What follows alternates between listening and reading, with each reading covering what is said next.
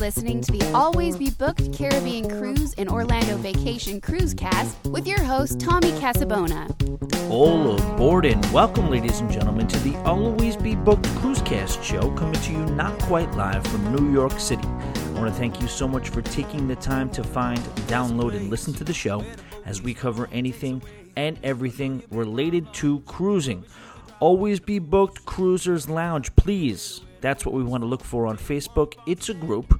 You just click the join button and I will approve you right away. And it's a great group. People are it's growing. We're up to, we're getting close to 250 members. And people are pretty active on it. And there's a lot of good questions being answered. There's a lot of, hyping each other up about our upcoming cruises and things like that. Also, send your emails. Questions, comments, concerns, corrections to Tommy at alwaysbebooked.com. At this point right now, we're still reading them all on the air. We're not getting enough to the point where we have to kind of turn people away. I mean, if we're talking about direct questions that are brief and, specific situations or have like a behind-the-scenes questions, we don't answer those. But pretty much every email that wants to be read, that seems like it wants to be read on the air, is read. I do say, I appreciate the accolades, but also mix in an actual question or a concern, question, or comment that is going to kind of provide some value for the listeners as well. Tommy at alwaysbebooked.com. Also, Instagram, which is a fun place to go for some pictures, some memes, this and that. Just search Always Be Booked on the gram, and you will see us over there. In the past few weeks, I got to say, I've been very, very encouraged with the bump in listenership, and I really, really appreciate each and every one of you who let me into your earbuds, or any of those who let me ride shotgun on your way to work or on the subway, just being a part of your commute or wherever you choose to listen to the show at work when you're supposed to be working, making believe your head's down, you're filling out those reports, and, all you're really doing is getting excited about your cruise and listening to some cruise talk. We appreciate that, too. It's really, really appreciated, and I want to really keep this thing growing. I've been excited over the last couple of weeks to see the listenership taking a little bit of a significant bump up, and that's been kind of, it gets me kind of pumped up. So with that said, let's keep it going. And anyone you might know that might be into some cruise chat, I appreciate you letting them know, because that is absolutely far and away the best way you can help this show is if, like I said, if you know any cruise nerds or travel nerds, just kind of take one of the links and shoot them a text or shoot it into them over the email or Facebook Messenger and let them know, listen, if you're ever bored at work and you want to hear somebody ramble about cruising for, anywhere from an hour and a half to 2 hours a week, or I shouldn't say a week, every couple of weeks. Right now it's every couple of weeks. We're going to get to the week level, but we're trying to get there. But please, just share the show, let people know, spread the love, and keep that listenership on the rise, and that keeps everybody, what would you say, more enthusiastic and rushing to the microphone as often as possible, and really, really hoping to take this stuff to next levels and levels above that as well. All right, so we've been talking about my next cruise, and a cruise has been picked. Not only picked, but also booked. Not only booked, but final payment has already been made. And I am so sorry, I did Audible. We said let's talk about the next cruise, and I laid out a few cruises a couple of weeks back, and we ended up going in a direction that is not even on that list, and that's kind of annoying to you guys because I had you guys invested. I got a bunch of emails about what you guys thought, and you guys all made some great points, but I picked one of the ones I hadn't had up there. What it was is Royal Caribbean, and I did. It's going to be on the Freedom of the Seas. I really always wanted to do a Freedom class ship. Why? Well, because it's a large ship, and it's also not an overwhelmingly large ship. So it's like in that mid area where, it's not even mid, it's a large ship. It's definitely significant. It's probably just shy of what you would consider a mega ship, but it does look like it has plenty of room on it. I do remember there was a time back in the day when it was pre-Oasis, the largest cruise ship at sea. those days are long gone, but she's still a beauty. She's still a beast, and she's very popular. All the Freedom class ships seem to be very, very popular. So now here's what went down. Now, despite the fact that this thing is leaving out of Fort Lauderdale, the deal on it was great. The deal was for $1,460 for an inside cabin. Now, what I didn't know, I called to redeem that Super Bowl offer, and you guys remember me talking about going on a Super Bowl cruise that I was going to get $500 off on.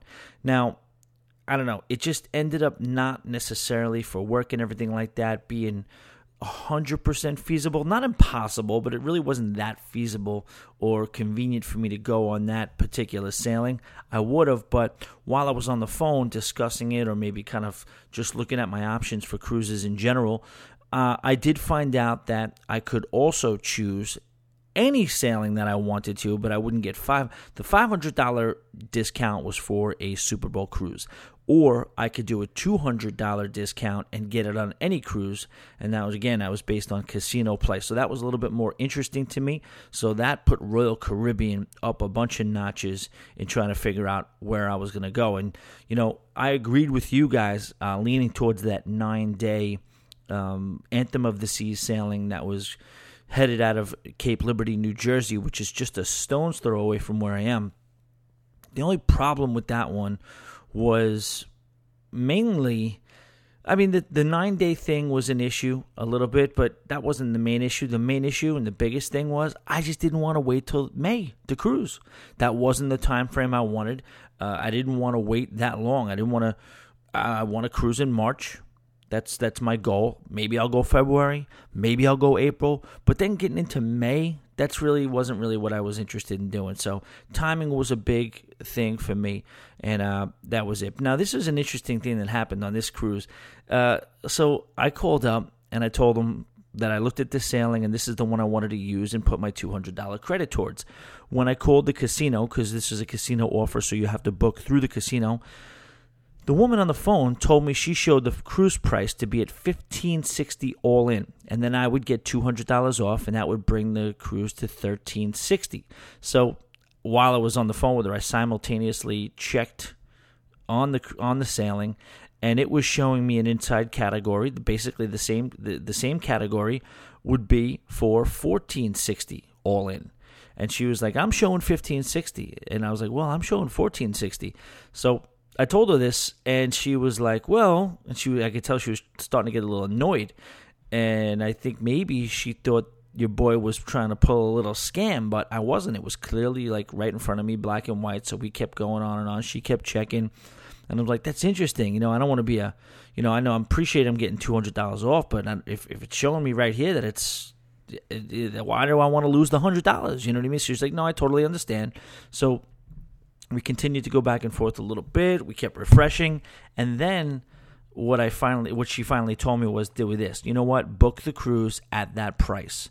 And then what you'll be able to do is your casino offer is good no matter what. So basically book the cruise and then call in, exercise the offer, and then they will take it off. She said to me, because I don't understand what's going on. I've been here 7 years, and this has never happened to where you're seeing a different rate than I'm seeing.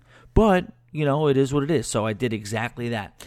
And I booked the cruise, and I did call right back, and I explained the situation. I got a different gentleman on the line.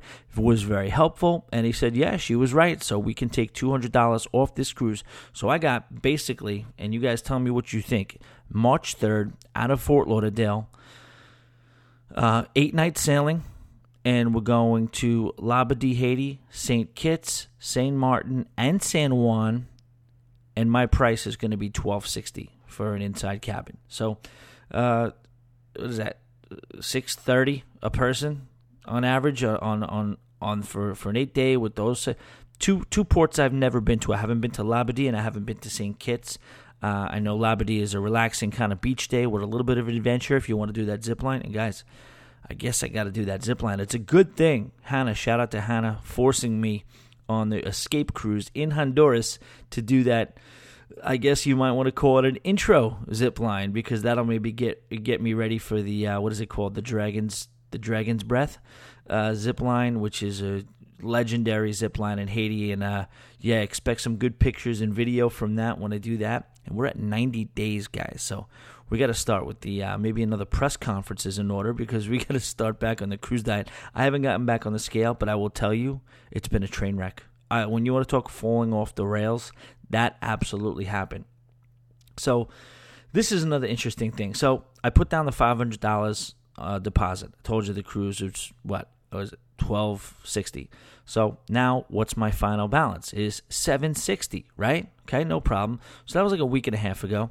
And now I realize yesterday's the 2nd. My final payment was due today, which is the 3rd. So the 2nd I call up, and he's like, all right, I want to make I didn't call up. I went online on the cruise planner. I found my cruise, pulled it up. Would you believe it said with the discount now my cruise was $1,600 and my balance was $1,100.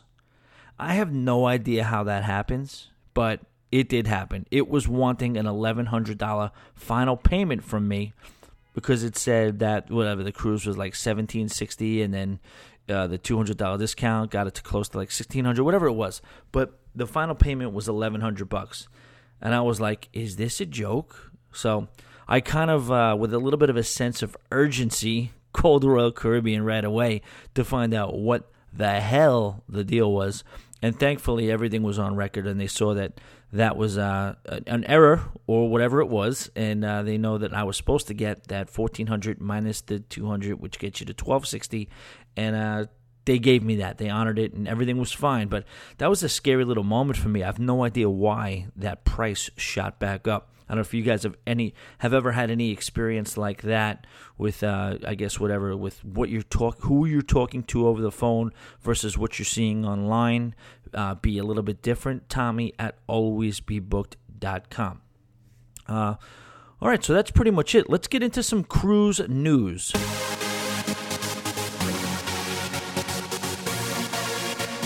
Do we have any Elvis fans out there? The singer? No, not the singer. Not that Elvis. This is a guy named Elvis Duran. If you're from the New York metropolitan area, you probably have heard of him. If you're not, you probably have not. I grew up listening to him on Z100. He was a morning guy, very popular top 40 radio station in New York, in the local market. I would always bounce back and forth between Howard Stern and him. It was mostly Howard Stern, but when Howard would go on break, I would go over to what was called Z100, and Elvis Duran was the main morning man there. I did this for most of my teenage and adolescent years, whether I was walking to school all the way to, driving around in my early 20s. Anyway, it's been announced that he, for some reason, I have no idea why, will be the godfather of the all-new Norwegian Bliss.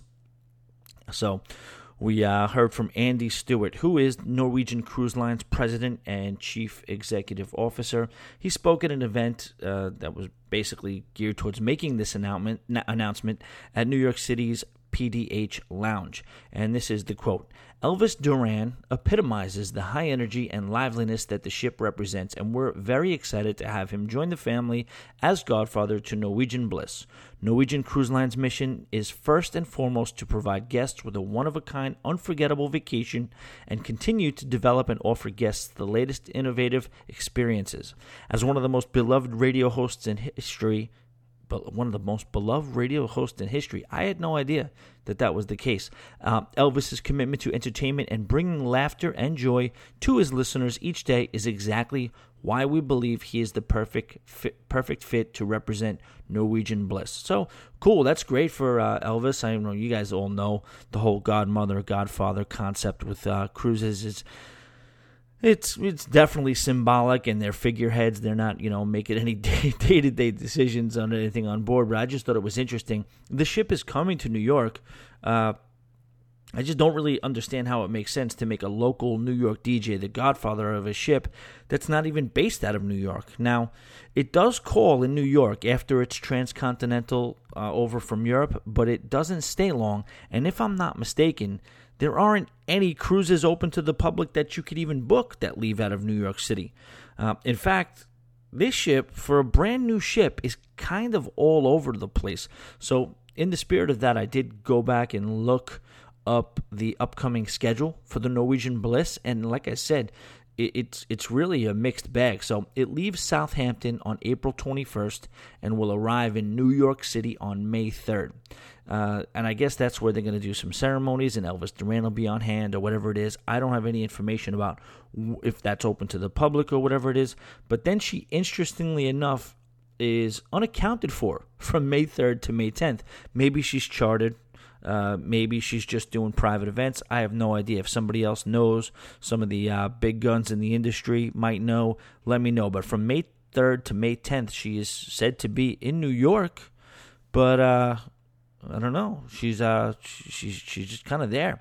Now, on the 10th, it ends up in Miami, and it also leaves Miami on the 10th, and it heads for South America. It goes through the Panama Canal and ends up in the LBC, hanging out with Snoop. You guys like Snoop Dogg? Made Long Beach famous back in the 90s, I think, right? But Long Beach, which is Los Angeles' cruise port, that is it's going to be a 15-night sailing from Miami to Long Beach, and it ends up getting there on May 25th.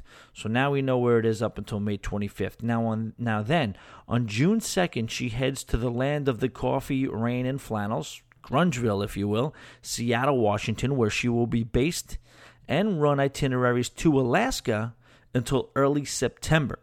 Now then, she will do one itinerary out of Vancouver, where she will stop in San Francisco and then end that particular cruise back in LA, and she'll spend 2 months in LA doing the Mexican Riviera line.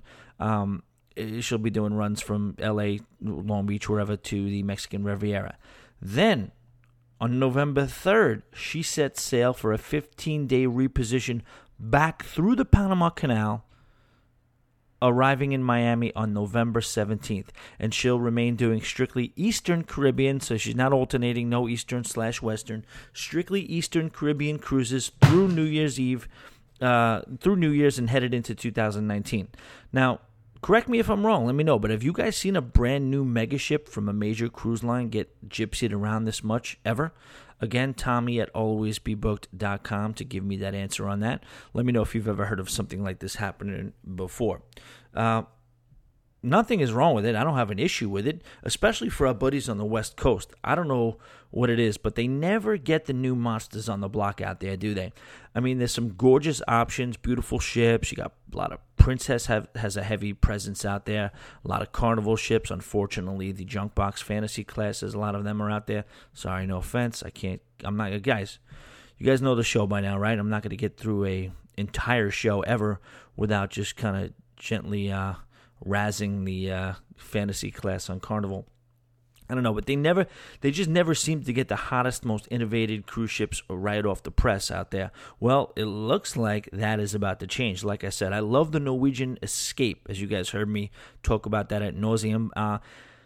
This is supposed to be a little bit of a level above that. I'm not sure about those go-karts, though, right? What do you guys think? To me, it's a little gimmicky. You're putting go-karts on a cruise ship. The main complaint from that particular class of ships is that the deck space for lounging and sunbathing is limited. I cannot imagine slapping a giant the go-kart track at the top of the ship will do really anything to improve that, will it? And for what, really? I mean, I don't know about you. How many times have you been on a cruise ship and you were chilling in the sun, enjoying yourself, and you said to yourself, man, I'm having a great time right now. You know what? The only thing that's missing is if I could put on a helmet and complete a lap around a miniature Formula One racetrack at the top of this ship. You know what I mean? Like, has anybody really been on a cruise and wished a go-kart race would break out real fast? Now, what they should have done, and I think this would be cool, is built a track around the perimeter of the ship. Maybe even off the side. You know what I mean? That wouldn't have been bad. Let go-karts go around the entire ship, and maybe even put it off the side of the ship a little bit. Build a rail. It's obviously got to be, structurally sound. Almost like the Carnival, I guess, what is it, the Skyride or whatever it is? A version of that. Just put it on a track, set up a track outside the ship, and you can drive the go-karts. You can speed around off the side of the ship. I would definitely sign up for that. I don't know if I'd actually do it, but I would definitely sign up for it. Which brings me to the boost factor, right? I mean, with me, that's the thing with me, right? Why does it always have to come back to the booze, right? But I don't know. I don't get it. What is the drinking policy? I mean, I could tell you, I'm a wily veteran. I can be fairly drunk, significantly drunk, and hold it together enough to look sober enough that I can get on one of these go-karts. Would I still be able to get the keys and get behind the wheel? That's funny. You know what they should do? They should have a Formula One cop car. They should pull people over, right? DWIs around the people that are intoxicated driving around the cruise ship. Maybe, you're driving around, maybe the cop pulls you over, they administer a field sobriety test on the Lido deck. If you fail, you go into, solitary confinement on the cruise ship. Come on, man. If you're going to do it all the way. We did that at Coney Island once with bumper cars, and it was absolutely hysterical. We get in the bumper cars, and this was about 5 years ago, and we get the all clear to start driving. Like I said, Coney Island's a little bit of one of the few New York things that's like a real throwback. But we get the all clear to start driving, and one of the girls we were with there goes into her bag while we're driving in bumper cars. And the object of bumper cars is to just literally just smash into the people that you're in the we're in the little rink, whatever it is with. But she goes into her bag, and it's a big bag. It's like a big purse. And she pulls out a magnum-sized bottle of Pinot Grigio and starts swigging from it as she has one hand on the wheel.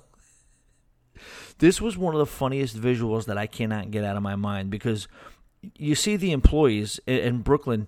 They got these local guys who they kind of look like they have a little bit of a party side as well. And it was funny to actually see them make a half-hearted attempt to run out onto the rink and shut the whole thing down. But she literally keeps driving. She's like an escapee on the run from one of those midday LA freeway chases. But they tried. She kept trying to escape them, and then they just started laughing, and they were like, "Screw it, let her drive around." So she's driving around, one hand on the wheel, one hand with a Pinot Grigio bottle, a giant Pinot Grigio. This little blonde girl, she's got a big giant Pinot Grigio bottle. I'll never get that image out of my head. It was hysterical. So with all the moving around this ship is going to do, I don't see the purpose of having a New York City morning radio guy as the Godfather. Elvis Duran did put a tweet out there, and it says, "We'll be giving away Norwegian Bliss trips all 2018 with Norwegian Cruise Line. Now, we all just have to decide where we want to go. Suggestions?" How funny is that? You see how people just know how to work Instagram to build up those comments? I mean, you look up and there's like hundreds of comments with people who are thinking that they might actually have some sort of a say in where the Bliss is going to go. It's kind of funny. You see, we should go here, we should go there, they should go. And they think they're part of some contest as if the itinerary is not completely set already. Either way, the Norwegian Bliss is covering a lot of ground. The prices look a little bit on the higher side, but I highly suggest you check her out when she comes to a neighborhood near you. It's a beautiful ship. If it's anything like the Escape, and it's probably going to be even a little bit better, I highly recommend it. Again, I'm on record as right now. I mean, you say that a lot. Your favorite cruise ship is the last one you were on. That's the case, though. Legitimately, the Escape is definitely my favorite cruise ship that I've ever been on. So, all right, moving on. In a little bit of a mobster style, undercover, under the radar fashion, representatives from 12 cruise lines made their way to Havana, Cuba last week for a sit down, if you will. They weren't trying to make this too public, but Carnival Corporation, Royal Caribbean Cruises, MSC Cruises, Norwegian Cruise Line Holdings, Carnival Cruise Line. Okay, so they basically separated themselves. Holland America, Pearl Seas, Virgin Voyages, and Disney Cruise Lines all got together. It was also mentioned that a few surprise players were also there as well. No idea what that means or who they could be referring to. I don't know, maybe Hyman Roth? I imagine them all sitting around a long, luxurious table. They introduce each other. They pass that golden telephone around to each other. That's a Godfather Part 2 reference that you should definitely get. If you don't, shame on you. At least the men. Is that sexist? It shouldn't be sexist, right? I mean, it's plenty reasonable for girls to not expect guys to get Sex in the City or chick flick references, right? This is a Godfather. It's more like fact. It's plain fact that more men like The Godfather and hold it in higher regard than women do. That's not to say women don't like The Godfather, but again, it's a new world. Got to watch everything you say here. Not really. What do we really care? We're having fun. Nobody's taking this stuff seriously anyway, even if they're listening. We all, they were all on hand. They were discussing ways to make cruising to Cuba more pleasurable for the guest and subsequently more profitable for the cruise line, which is what really matters in the end anyway, right? The topics they were talking about were mostly revolving around infrastructure, specific ports, maybe expanding, and the possibility of Cuba becoming an embarkation port.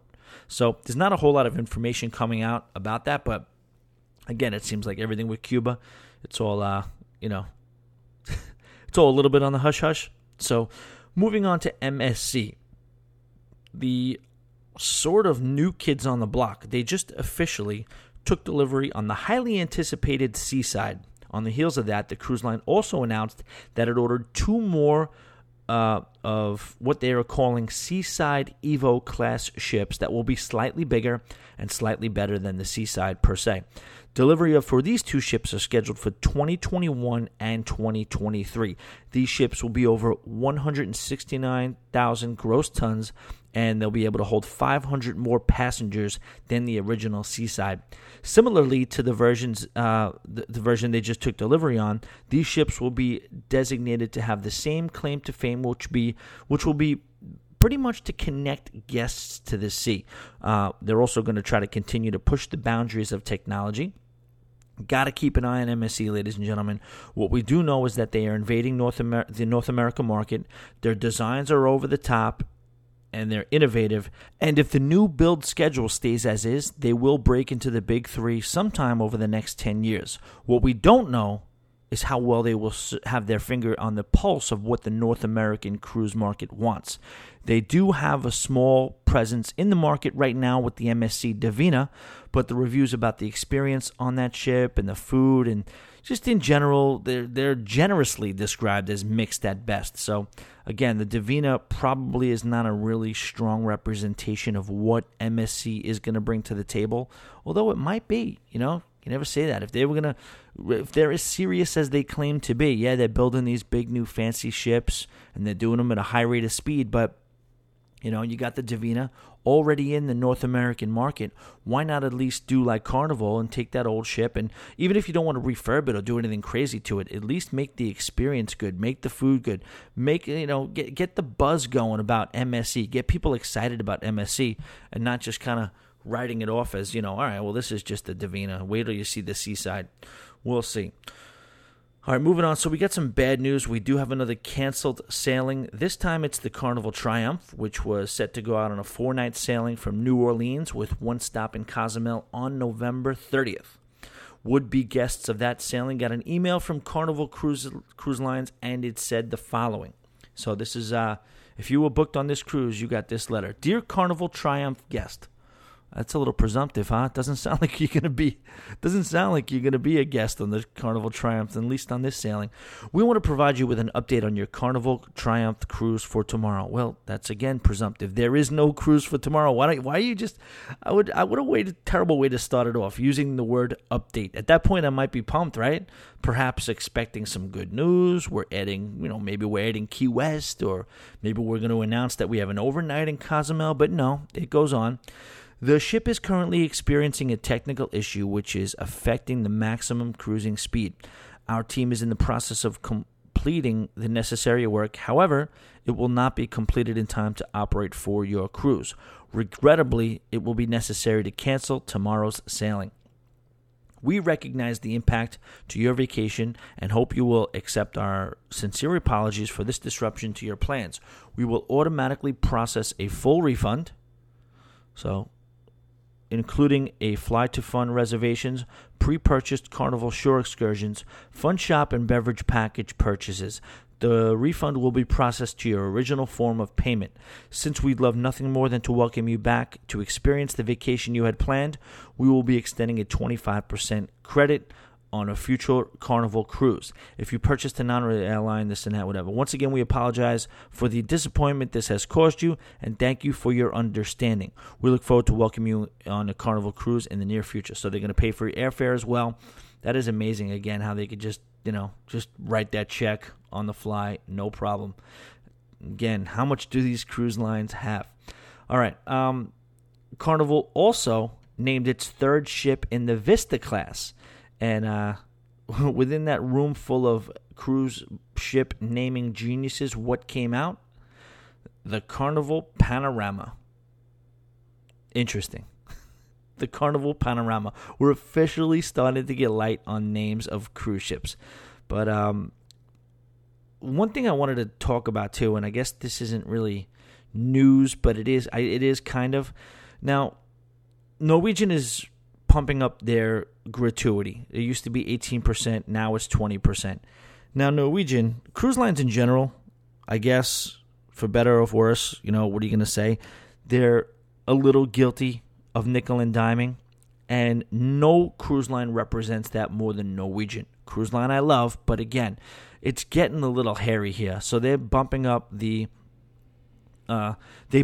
price of the drink package, knowing full well that you're probably not going to pay for it, but they bump up the price of it, knowing that they could, because they're not going to pay for it because of the free at sea, which we're going to get to in a second, because that's an issue too.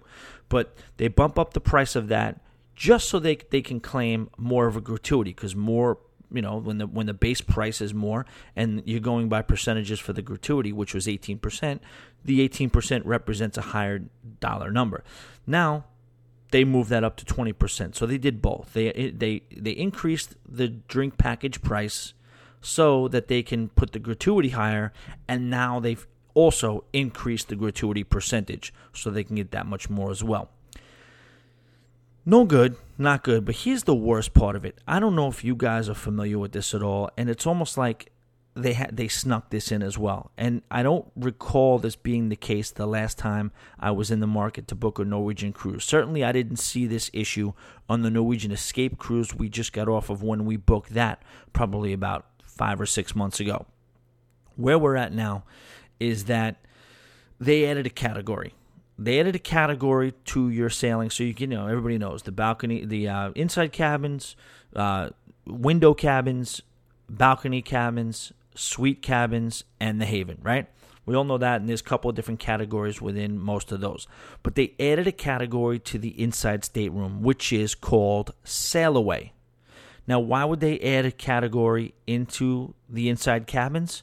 Very, very simple in a way, and hopefully the way I explain it will explain it properly. But what they did was, what it used to be is if you wanted to go on these sailings, you picked the free at sea. And mostly everybody would kind of pick the drink package because that is the most value.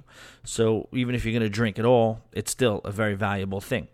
Now, the way they got their money is, again, upping the price of the drink package so the perceived value is higher, thus getting a higher percentage. Now, again, like I just talked about, they added a higher percentage, so now it's 20%, so they double dipped there.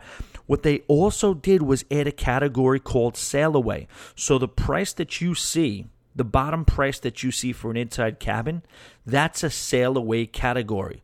You know what that means? It means you get nothing. That means you don't get a free at sea option on that. And that's brand new, guys, as far as I'm concerned. As far as I've noticed that's new. So that gives them the ability to charge you for what used to be a regular price that they would normally include the free at sea at. They don't include the free at sea at no more. So now that's a Sail Away. Almost like maybe guaranteed inside or whatever it is. The next one up is a standard inside room, which is not that low bargain basement price anymore. So they upped the price on those cruises. So what they did was, in a slick way, basically make it so that you now have to pay a significantly more amount for the drink package. So for a 7-day cruise, you're basically, paying anywhere from $200 or so for the gratuities. And now you're paying maybe an extra $150 per person because you're not taking part in the sail away deal. Now you're buying a standard inside cabin. That's another $150. And I don't know, now they put the percentage up. So now you're basically paying close to $400 for this drink package that is supposed to be free at sea. That pisses me off. That should piss you off too, guys. I mean, it's more like, I don't know, I would rather you just charge me for the drink package, right? Because, I mean, what are we doing here? You're almost getting to the point where you're just insulting us, like we can't pick up on what you're doing here, right? It's kind of a joke. I don't like to be negative about cruising a lot, and it's certainly not going to change the way I feel about going on a cruise vacation, but, you know, I really feel like maybe, you know, that's the purpose of groups like this and communities like this. We probably should get together a little bit and maybe throw some letters in there, maybe at least say something. I've never been that guy. I'm not a freaking Yelp guy. I'm not a complainer. I don't write letters. I don't protest. It's not me. I don't do it. It's just not what I do. But at this point, I don't know. What do you guys think? I feel kind of strongly that they are kind of maybe, I don't know, making jerk-offs out of us a little bit, no? I mean, so you're creating a sail away category just so now your standard category, your standard inside could be jacked up so that can be what's included in the free at sea. It's not free at sea anymore, guys, right? All right. Sorry to end the news on a little bit of a negative, but again, it's just, you know, we all got to be aware. I mean, you guys see what I'm saying, right? What do you guys think about this whole sail away category thing? Tommy at alwaysbebooked.com. And now we are about to get into the main topic for the show. Everybody get up. Oh, the internet is a funny, funny place. Just took a little break between segments, went online. So somebody was very, very dissatisfied with a particular sailing and a particular cruise ship in general. It's funny, man. It's just so polarizing. I have no idea. What is it about our psychology? And, you know, and I find myself doing it too, like getting a little fired up if somebody doesn't like the same thing I like. But I kind of check myself and have the ability to be like, okay, well, this is what is the thing that if somebody goes on and says, you know, I didn't like this, I didn't like that, I wasn't happy with this, I wasn't happy with that, then a barrage of comments come that are like, you know, you whore, stick with XY cruise line instead. Yeah, great. You're ignorant for complaining, you know, this and that. I'm like, what do you guys want? Like, I get that you are a fan of a particular ship, but is it, you know, do you want to discourage people from giving their opinions and you just want to see, you know, sunshine and rainbows about every single cruise ship? You know, let people put their opinions out there. They didn't have a great time. You did. You know what? Oh, well, say sorry you didn't like it.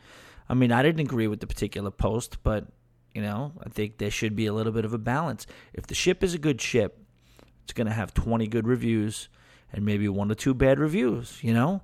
But don't eliminate those bad reviews and don't make people who had a bad time, you know, feel as though they shouldn't feel comfortable letting you know about the bad time. You know? I don't know. Whatever. It's just me. All right, the main topic of the show this week is 10 steps toward assuring that you will have the perfect cruise. Now, a couple of things. These are my 10 steps. This is what I think are the 10 ways to make sure that you have a good cruise. Now, obviously, it's not a perfect cruise, but, you know, you aim for the stars, you get the sky, you get the clouds. So you're still shooting high. And what I think is, you know, while no cruise really is perfect, if you want to get on a cruise and you want to really, really ensure yourself to be able to have a good time, some of the stuff you already do, some of the stuff you know about, some of the stuff might be new or different to you, some of it might be a little thought-provoking and give you a little bit of a, I don't know, I guess a different angle on when you get on a ship, the pre-booking process, the booking process, the whole onboard experience. And in my history, I've had some good cruises. I've had all good cruises. I've never had a bad cruise. But let's just say I've had some good cruises and I've had some great cruises. And I just kind of took a little bit of an introspective upon myself and tried to ask myself, what were the common threads about having just an amazing cruise, and what were the commonalities between making sure that, you know, one cruise is better than another cruise. So in order to dominate the booking process, you have to know why you are cruising. What is your main priority for this cruise? Sometimes it varies. It's a lot different a lot of times. Sometimes it's about price. Sometimes it's about a particular ship that you want to sail on. Sometimes it's about the itinerary or the destinations. Very often it's a standpoint of where you're leaving from, how convenient is it for you. And another thing is, we all have different schedules, so the time of year is also another priority. If you guys know of another reason or another reasons why you might book a cruise, other factors that go into the decision-making process, hit me up, Tommy at alwaysbebooked.com. I would also throw in there the likelihood of pocketry based on season or embarkation point, but not everybody would have that same thing. But all right, so the first thing you want to keep in mind is that the order for these priorities will obviously differ for each individual person that you're going with. In fact, it will be slightly different for each person you are cruising with every time you go. And furthermore, it can even vary between you. Like, you can have on one particular sailing, you could be, going for the reason because it's close. Another reason, you might be wanting to go because of the fact that it's a great ship that you want to be on. For example, I would always do cruises out of New York in the beginning, despite my first couple of ships only being the Miracle, Gem, and the Splendor. I mean, I actually love those ships, but after my first 7 cruises being only on those 3 ships, my priority changed from embarkation port to the type of ship. You know what I mean? I wanted to experience larger ships. I wanted to start doing ships like the Oasis or the Escape and the Sunshine, meaning that if you experience so much of your number one priority for a cruise, which could be A, B, or C, you may want to switch it up and you'll now shift it to you want to cruise X, Y, or Z. It's important to know exactly what your priorities are before you book so that you achieve your desired result for that particular cruise. Prioritize your list and use it as a North Star to keep you focused during your booking process. The cruise I just booked, I thought to be very efficient. Remember, I put it out there to you guys. I listed 3 cruises. Was it 3 or 4? No, I gave you guys 3 cruises that I was interested in booking. And you guys overwhelmingly picked the 9-day out of New York on the Anthem of the Seas. And I'll tell you what, further analyzing it, talking to Chris, talking to everybody else, you guys were right. It made sense financially. It made sense from a convenience standpoint and quality overall. That was the way to go. Especially, like I said, considering it left out of New Jersey, which is just a stone's throw away. Here's the issue that ended up sinking that one, though. No pun intended. I just flat out, no other reason, I just didn't want to wait until May to go on a damn cruise. And truthfully, I just wasn't finding anything I liked in March that left out of the Big Apple. There was that 11-day Gem, which was very, very end of February. It was a great deal. But A, 11 days may have been a little too much to pull off. And B, listen, I've been on the Gem 3 times. And I don't know. I just didn't need that in my life again, especially since it was in the shop and just kicked everyone off and sent everyone flying home from damn South America last week.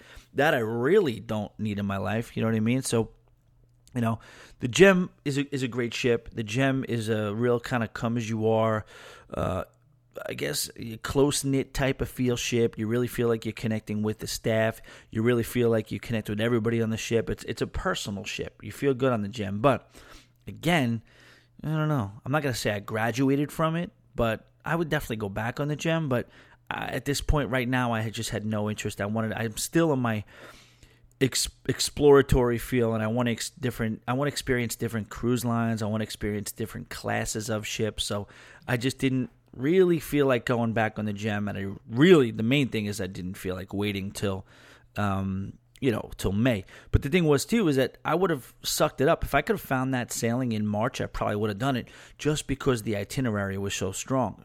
I think it was 5 different ports. That was great. I would have probably sucked it up and had a great time on the Gem. But, again, I did not want to wait that long. So I picked the one I told you about earlier. I also created the price analyzer spreadsheet that honestly helped me out. I put all the data, on a spreadsheet, color-coded it, and it pretty much have it enables me to have all the info right in front of me so I can kind of stare at it and make a decision that I know I'll be happy with. So the point is, when booking a process that has so many choices, it can be overwhelming. Know your priorities for each particular sailing, list them out, stick to them, and then book accordingly. Number 2. In ways towards having the perfect cruise. This is a polarizing one as well. how to pack. You know what I mean? I don't do a lot of shows on how to pack. I'm a guy. I don't, there's no rhyme or reason to, what I'm bringing with me. I'm not too efficient in the wardrobe department. I'm not, the one thing I'll just kind of leave it as is just truthfully try to pack light. And I know how it is. And all you cruisers out there, even guys, who are low maintenance compared to women sometimes in the, wardrobe department, probably would agree with me. You intend to pack light, and then you start filling up that suitcase. Well, I might need this t-shirt. Well, if I'm going to bring this t-shirt, I might as well bring this t-shirt, but I do have to go to the gym that day. But then I may want to do formal night, and I may not want to do formal night. Well, what if it's 2 formal nights? If I only bring one suit, then so you end up being like, well, let's just, you say the phrase, well, just in case you need it, over and over again. Let me tell you something. Pack light. I mean, I'm not ever going to be doing laundry on board, but at the same time, it's really not the way you think. It's not like it is on land. If somebody sees you in the same pair of pants twice in 1 week or the same bathing suit, nobody's judging you on a cruise ship. Trust me. So, I would say if you're really interested in doing the formal night, which is it just seems like the formal night is starting to slip through your fingers, but some people just like it. Some people like to have that one night where they could dress up, take the pictures, and I get that. I totally get that. I like it too. But I don't know, the last few cruises I feel like I've been ditching it a little bit and kind of just passing it by. I may want to get back into it, but, I dress with a bunch of jeans or like maybe 2 or 3 pairs of jeans, 1 or 2 pairs of khakis, pair of cargo shorts, and a few bathing suits. And, I'm down to 1 bag now, pretty much. I'm down to 1 mid-sized suitcase. It still ends up being a lot more than I want when I start packing, but I think by most people's standards, I pack light. And you know what? Why not? I saw one dude getting on a cruise ship in Miami, and I was like, what a douchebag, because he was bringing his bag and pulling his bag on the wheels, and in his other hand, he literally was walking on the ship with dry cleaning. And I was like, what a douche. This guy's actually so into how unwrinkled his clothes are that he's actually carrying it on. You know what I did my very next cruise? I carried on dry cleaning. I don't know what to tell you. I don't know if I'd do it again, but it was a great way to, be able to get the most out of your bag and not necessarily, it wasn't the most, you could do the garment bag and this and that, but I just didn't do it. I just carried the dry cleaning on. I was like, you know what, screw it. Let's try it. And I didn't have a problem with it. But, and the other thing too, you got to remember too, when you're packing, very, very often, this one wants a t-shirt, this one wants a coffee mug, this one wants a freaking model, like a sailboat that you'll find in St. Thomas or something, those very fragile things that you got to wrap up in like 16 different pieces of newspaper and bubble wrap because, I got one, and the freaking sail breaks. They're put together by toothpicks. So if people want stuff, and very, very often, maybe some hot sauces and stuff like that, you're going to come home with more clothes, not more clothes, but just more items than you board with. So you got to account for that as well. Maybe you bring a laptop, whatever it is. But, just whatever you can do, I highly recommend that you pack as light as possible. You know what I mean? Keep your hands free, keep it simple. Focus more as much as possible on having a good time rather than worrying about, taking inventory of all your clothes and all your belongings and stuff like that. Nobody on the cruise is judging how often you wear these clothes. If you have to, you hear that, because sometimes you don't know that you're going to have to go to a glow party, which they want you to wear all white or whatever it is. Carnival does the white party as well. You don't always know that. Pick up a freaking white pair of shorts and a white t-shirt in port somewhere, just like I said, get on the ship, get to the embarkation point nice and light. You don't want to be struggling with a bunch of bags.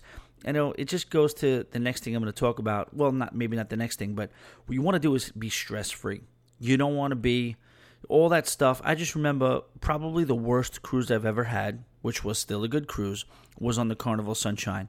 And I had a bad review of that ship. I went on Doug's show and stuff like that, and didn't say it was bad, but I didn't really have a glowing review of the ship. And I think, honestly, part of it was just the frustrating experience of the first 4 hours. The muster drill was a nightmare. We did overpack. There was a huge long line to get on the ship in Port Canaveral. And we were sitting in a bunch of traffic trying to get there. And it just seemed like it was this 5 to 6 hour process, culminating with the muster drill, which was an extra long muster drill. It was a weird setup. And I was just like, can I start my freaking vacation? And it just didn't feel good, and that kind of set the tone. You want to set the tone for a good vacation, and if you're not struggling with a bunch of bags and you're getting in and out of cabs and in and out of cars nice and quick, easily, and efficiently, packing light will help you do that. All right, number 3, don't plan. Guys, I say this all the time, just let your cruise happen. Yes, there are exceptions to this. If there's a show or a restaurant or an excursion that you just want to do, and you know that those particular things have a history of filling up, then yes, make sure you lock those in. But I have made the mistake, based on the advice of a cruise line, of planning ahead almost all the meals, all the activities, the entertainment, the shore excursions. By day 2, it goes completely to hell anyway. Now, a lot of times the cruise lines will tell you, and they'll recommend, book this ahead. Book it.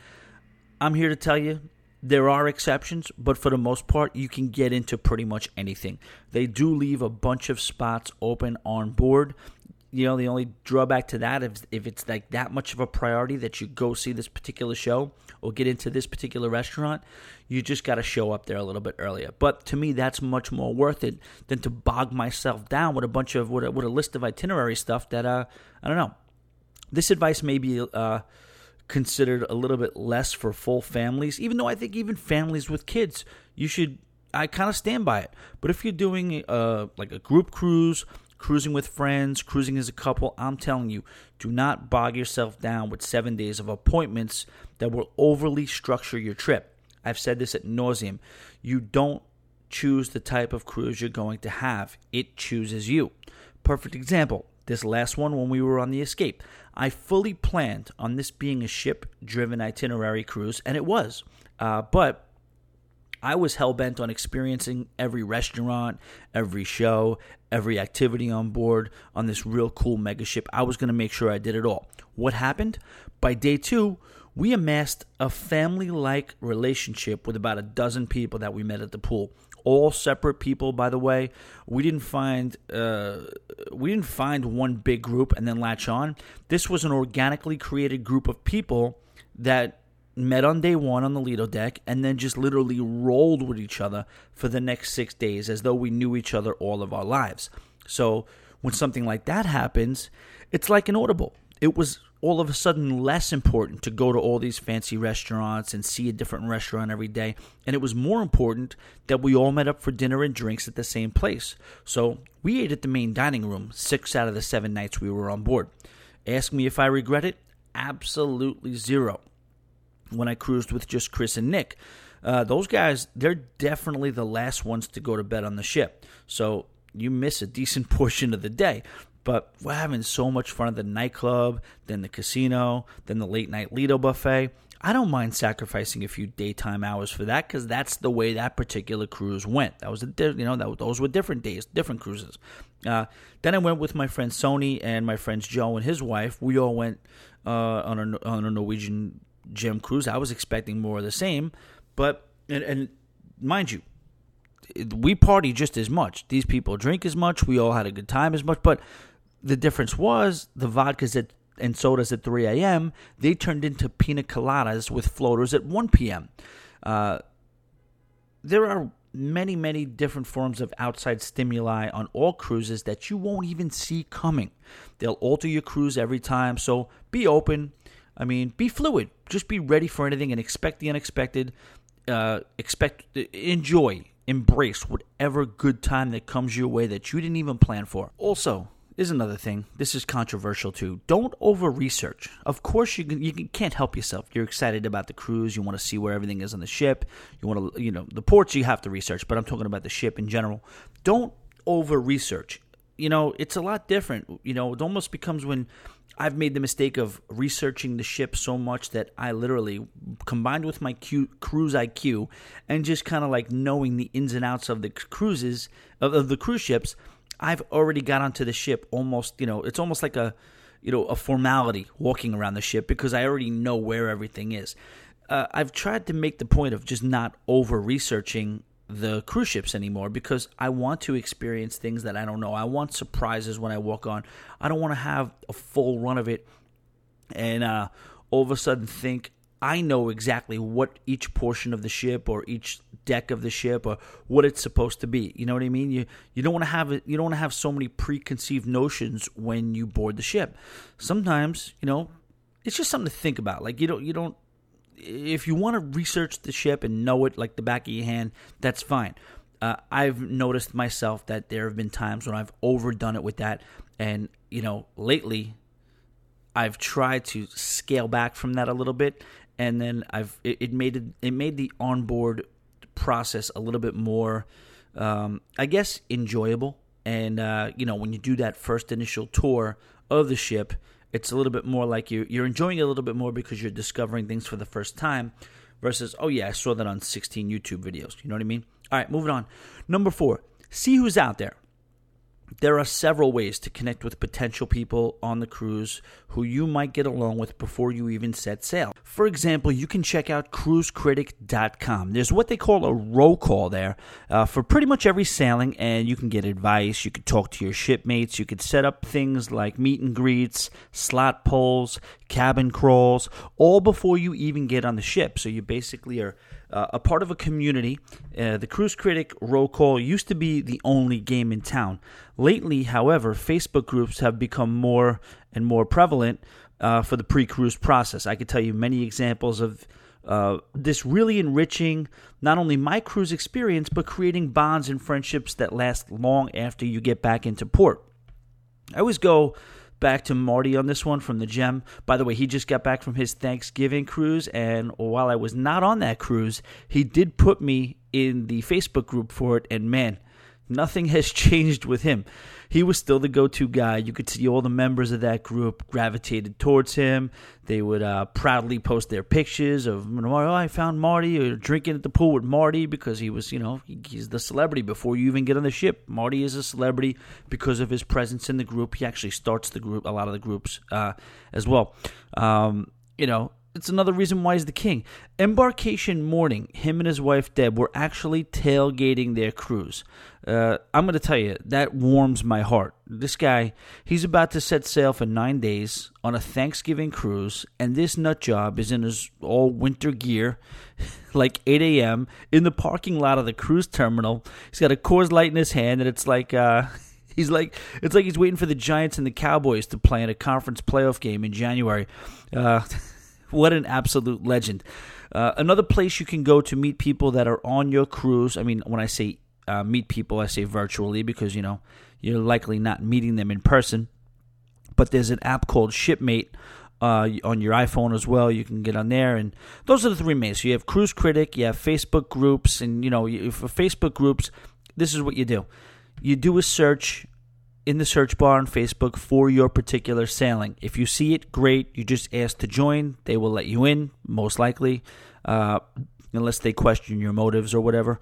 But if you don't see your Facebook group, chances are the actual cruise ship has a page. Join that. And then if you join the cruise ship page, you post up, who is anybody sailing on such and such date, and they will give you a link, or if there is a Facebook group for that particular sailing, you can usually find it in just the group for the actual ship alone, just the ship. So, for example, if you're going to Carnival Victory February 3rd for 5 days, you can look up that Carnival Victory February 3rd, 2018. Sometimes you'll see something come up, sometimes you won't. If you don't, just look up Carnival Victory, and then you'll see the page for all the Carnival Victory fans. You join that group, and then somebody in that group will direct you to where the the Facebook group is that pertains to your particular sailing. But either way, in summation, if you are in a position, if you have an internet connection, if you have a smartphone, get on to Cruise Critic, get onto Facebook, and get onto Shipmate, and make some friends before you get on. And you never know. That can get the ball rolling. You kind of feel like you know people. It's a little bit more fluid and a little bit more of a, just enhances and enriches the connection that you have with certain people. All right, moving on. First day, come out the gate strong. You got to come out of the gate on that first day of your cruise, and you got to mean business. You got to get there either very early or very late, in my opinion, not in between. You want to unpack like a pro. You want to tour the ship, and you don't want to miss the sail away. So that's a few. I actually could have broke this down into a few, but since they're all pretty simple and straightforward, I kind of just mixed them into one entry, calling it the first day, come out strong. Sometimes I think I'm by myself with these, but I think it would serve us better if I actually, on the next cruise, take the helm and lead this, and lead the group on this from now on. To me, I prefer getting there as late as possible. Stu will not agree with me whatsoever because, Stu is Stu, and he, he's got to be early for everything, type A guy. But like I said, I have a method behind my madness, and he doesn't think so. He thinks I'm just being a slacker, but it's just for a few reasons. Whether you're a cruise junkie and you can't sleep the night before because you're too excited, or you're in a new city and you're, let's just say, taking in all that city has to offer until the wee hours of the morning, or if you're both, which is me, there's no reason to struggle and rush to get. You got to have your 3 hours extra on the vessel you'll be spending the next several days at sea on. I mean, get your rest, sleep well, get to the port between 2 and 3 p.m., the line's going to be dispersed. You get on the ship, you drop your carry-on luggage in the room, and then go get something to eat or drink on the Lido deck. Then, I suggest immediately going down to the lower levels and then do a bow to stern tour. And you'll note where all your favorite venues are. This is where, maybe you watched a couple of YouTube videos, maybe you heard a few things, you had an idea of what you want to be and where you want to go at what times. This first initial tour, right after your first sandwich or your first beer or drink or whatever, this gives you an idea of where everything is. So, time is of the essence because you know that the muster drill is looming, so you want to walk briskly on this tour. Like I say, it's all business. This actually reminds me of a bonus episode I did called the Oasis, and I did like a O with like a bunch of H's and then Asis, like Oasis, get it? Yeah, I'm a genius. Of the Seas is the name of the episode, and it's right between episodes 23 and 24. If you want to check it out, I kind of was like really excited about the Oasis trip coming up. That was like unlike any other podcast I did because I was just like doing that all on energy. I freestyled the whole thing, and I kind of just was going on just pure adrenaline. So, like I said, you want to do the lower deck tour. That's usually your entertainment and your dining. So, ideally, after you finish your lunch and your initial brisk tour, we're probably looking at around 3:30 in the afternoon now, maybe 4, whatever. Then at that point, you want to go back to your room, and in all likelihood, your luggage will have been delivered, the luggage you checked. So if you take the next 15 minutes, you can unpack. You got to be very, very workmanlike. You got to do it in a workmanlike fashion. You unpack like a damn champion. First off, you have a Bluetooth speaker, right? You got to have the Bluetooth speaker. And very important, make your vacation playlist days in advance and make sure they're not just on your iTunes playlist or on your iPod within your phone playlist, but also downloaded to your phone. You don't want to hit that open water and think you're all set with your music and your playlist just because it's on an actual titled playlist, and you can get access to it when you're on your 4G on land or whatever it is, but it doesn't mean it's gonna play when you're at sea, because when you're on Wi-Fi or if you go on airplane mode, you want to make sure it's downloaded to your device. Or if you do leave your Wi-Fi on, it's going to cost you big time money for data. I mean, I love Jimmy Buffett probably just as much as you, but I am not looking to pay $14 every time I eat a cheeseburger in paradise. Okay, so establish the division in closet space. Whoever you're rooming with, say your side, my side, your drawer, my drawer, your side of the bathroom, my side of the bathroom. You want to get your stuff put away. You want to get everything hung. You want to get everything stored. And you want to get that damn suitcase under your bed. The suitcase does fit under the bed, so make sure you put it under there. It's a big space saver. If you are cruising with more than 2 people, maybe you want to leave some stuff in the suitcase. That's fine too. But what I'm saying is, get organized in a workmanlike fashion, get unpacked, and ready to go to the muster drill. This is your home for the next several days, so organize it to where you know where everything is, and have it be done within the first half of the first day. Safe combo done, sunglasses on, room card in hand. Don't forget the room card. As you know, it's your whole life rolled into one piece of plastic for the next 7 days. Now, you will likely be pushed towards your muster station. Get that out of the way, or don't.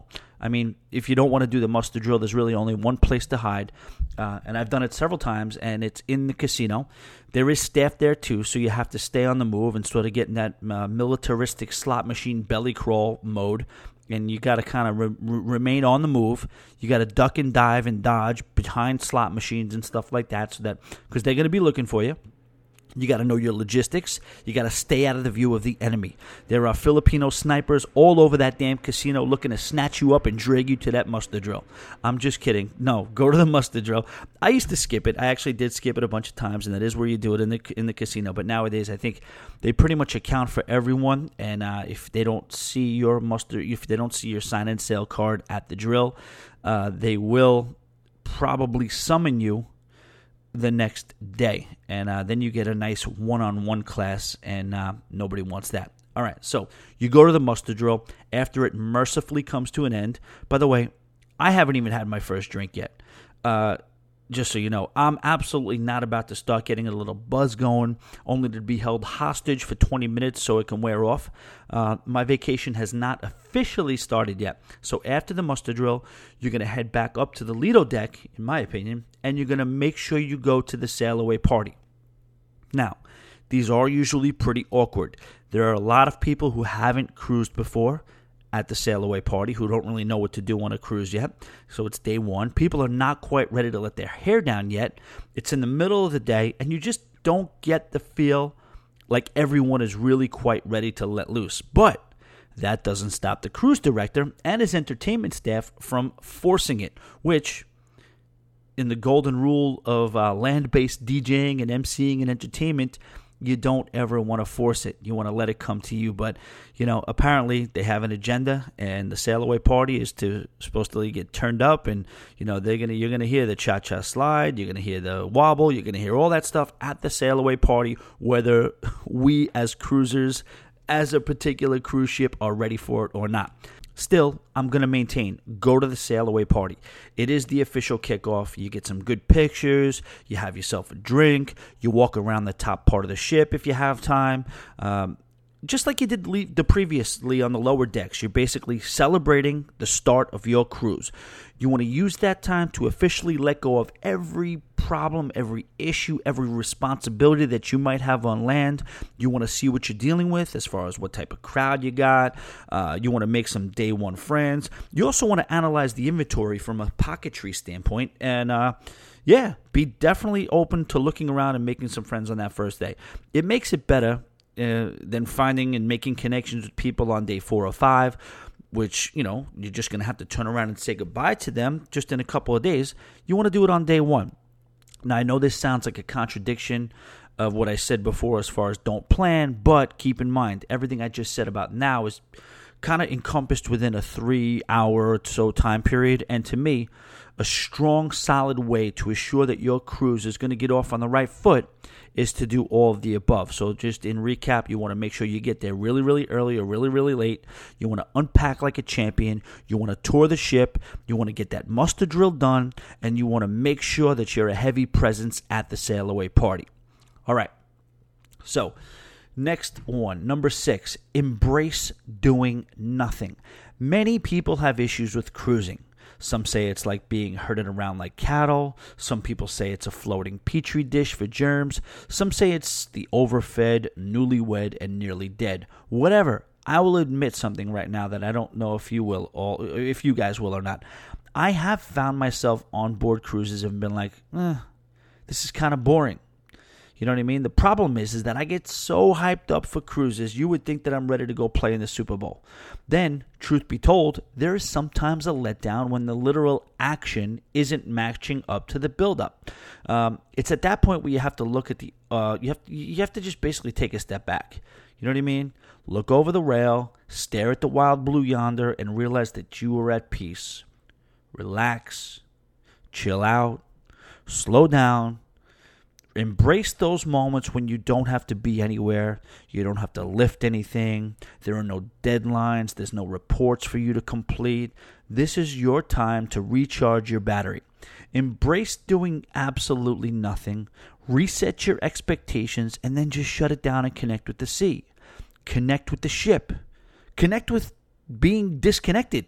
Let that constant, gentle rock that you feel symbolize in every way where you're at, and while in a few hours you'll be eating, drinking, dancing, singing karaoke, gambling, whatever else.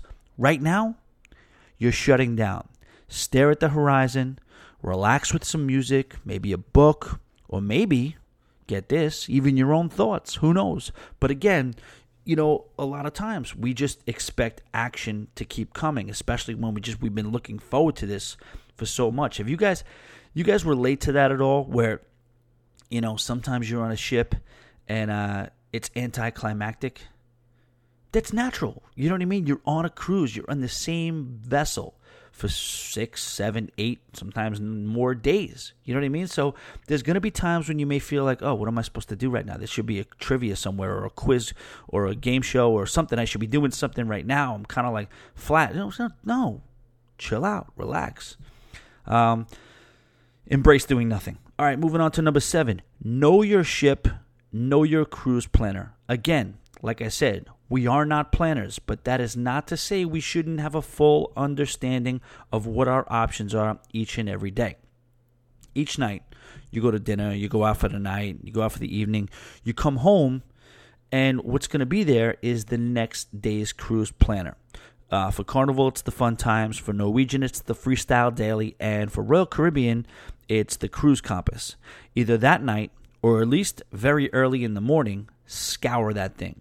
There's a lot of information on there, so you do have to take some time and read the whole thing. You'll see many things you don't give a crap about, many things that will look sort of interesting, and then some things that are can't misses. Some people use a yellow highlighter. I've never done that, but it does sound like a good idea to me. What Carnival does is cool. They have a detailed description of all the events on pretty much the main part of the Fun Times. But then also on the last page on the back, they have a perforated tear-off sheet that kind of goes long ways, where it just lists an abridged version of what all the events are, so you can just kind of put it in your pocket, carry it around with you. I like that technique. Now, all the cruise lines nowadays have that app where you have it on your phone, so you can kind of scroll and check it out. But those are great. But the only problem is, I don't know. I don't always want to pull out my phone, turn it on, put in my passcode, and especially in the bright sun, you got to put a shade over it and make sure you can see it. Sometimes you have to, just go old school. But either way, you don't have to commit to anything, but just having a good working knowledge of where everything is, where it's happening, what time it's going on. That's going to be a huge advantage and a great way to put yourself in a perfect position to not wasting a minute at having the best cruise you possibly have. You know what I mean? There's usually one guy in the group. A lot of people in the group are just kind of floating around and happy-go-lucky. Those are usually the more inexperienced cruisers. But the more experienced cruisers of the group are going to be the ones. And not necessarily like they're bossing everybody around, but they do have the working knowledge. Because the casual cruiser will be like, oh, there's a sports trivia in the sports bar at 3 o'clock tomorrow. You know where the sports bar is. You remember what time it is, and you throw that reminder out there at about 2. What are you doing right now? Oh, I'm going to go by the sun deck, maybe get a cup of coffee. Well, you remember, if you wanted to do that sports trivia, it's 45 minutes away on deck 6. You want to do it? Then they can make a decision, because you may not give a crap. You know what I mean? But at least you know what's in front of you, and if there's something that you want or something that somebody in your group wants, it's right at your fingertips, and you do have a working knowledge of what's in front of you. So know your ship. Know your cruise planner. That's number 7.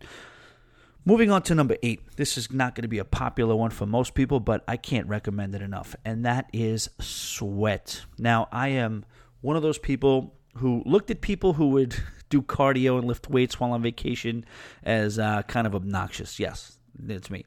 I know a lot of you are the same, and I do get it. But, it's like, what are you guys trying to prove out there? Look at us. We're so driven and perfect that even on vacation, we're not going to miss a day at the gym, and we're going to pump up. Here's the thing. I hit the gym every day on the cruise. And I'm not doing it to prove a point to myself. I'm not doing it because I'm an overachiever and I want to keep up this glorious figure that I have. I don't even do it to say, I just ate so much and I just drank so much, I got to get to the gym and burn it off and keep. I don't even do that. I go to the gym for one reason, to feel good. When you're at sea and you've clearly taxed yourself, I would say, to varying degrees, we generally eat and drink a little bit more while we are at sea or any type of vacation. But when you wake up at a decent hour, you do a couple of miles, or 20 minutes, whatever it is, at your own pace. Maybe hit some weights. I would say maybe even do, whether it's your morning yoga. Some of you may want to hit the outdoor running track for a walk or a run or whatever it is. You get a nice sweat. You get rid of some toxins. You get the blood pumping. And what do they say? Those endorphins? I don't know. I'm not a scientist here, but, they say the endorphins are released. But then after the gym, you walk out, you go into the thermal spa. Now, the thermal spa costs some money. I don't know, anywhere from $125 to $175, depending upon the ship that you're on. But to me, it's worth it. You get access to the thalassotherapy pool, which is a giant hot tub with like minerals and stuff in it. I have no idea. It just feels good when you lay in it. I couldn't tell you exactly what's in it. Then you go to the sauna. You go to the steam room. And just after you sweat it out, you sweat a little bit more. You're relaxing and you feel like it's just like I said, the endorphins are released, and after that's all done, maybe you walk out to the buffet, you make yourself a fruit plate, you chug some water, and you go back to the room and you take a shower, and you're going to tell me you're not going to feel like $1 million after that? No matter what you did the night before, you're at sea, the salty air, you're feeling good. When you feel good, you absolutely will get more out of your vacation. You'll have more energy, you'll feel better about yourself, you'll feel more accomplished, you'll absolutely put yourself in a position to have a great day. So don't work out on the cruise because you're a fitness nut or an overachieving type A. Work out on the cruise because it's just another way to put you in a great mood. And furthermore, in a position to have you have the best cruise you possibly can. You know what I mean? You'll take on that shore excursion a little bit better. You'll be able to last on the beach. And honestly, if you drink and stuff like that, like when you have a hangover and you just roll out of bed and you drink for the next hangover, that's eventually going to catch up to you. You know what I mean? You're going to feel like crap. But if you're in the gym, you're doing your thing, you're sweating a little bit every day, you can handle it a little bit better. All right, moving on. The when in Rome philosophy for number 9. While we've said it over and over again, do not plan. I do advise that if you want to get the most out of your experience, know your ports. I remember my first cruise. I remember that I had a great time snorkeling in Freeport previous to that on Grand Bahama Island, and I always wanted to make it a point of trying snorkeling again. So I booked a snorkeling excursion on St. Thomas. I had absolutely no idea that when we would go out on the boat, we would be lucky to maybe see a few stingrays and a turtle or two. St. Thomas is an island that is known for gorgeous beaches, a beautiful mix of urban and island culture. There are way better destinations to snorkel at, though, other than St. Thomas. Another example is when I went to Grand Turk. What did I do? I rented a moped. If you've ever spent the $50 and rented a moped to ride around the island of Grand Turk, you realize immediately why that's a bad idea. There's nothing to see. I mean, you get a couple of horses are running around Grand Turk like stray dogs and stray cats. There's just horses and donkeys grazing, and I guess that's kind of cool to see. But other than that, it's just pure abject poverty, and you could make your way around the island in basically 6 or 7, maybe 15 minutes or so. Another example of not knowing my ports like I should is when we sailed to Samana in the Dominican Republic, and for some reason, I thought it might be a good idea to get off that ship at all. Again, it wasn't. Not enough research. Don't get off the ship at Samana. I don't know how to pronounce it, but it was funny because when we were getting off the ship, I don't regret getting off the ship because I think you should get off the ship at every port if you haven't been there.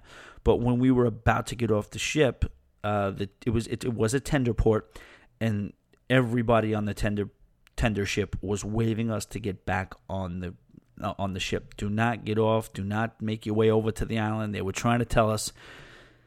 And we got on the island and we saw why immediately. There's certain ports that are known for some really cool cultural experiences and great activities. And some are just basic beach days. I think you should always get off the ship if you haven't been to that particular port, even if you don't have anything planned, because you came all the way to Belize. You traveled through the night across the sea to get there. At least let your boots hit the dirt. You know what I mean? Walk around the port, buy a shot glass, have a coffee. If you're not feeling it, just get back on the ship.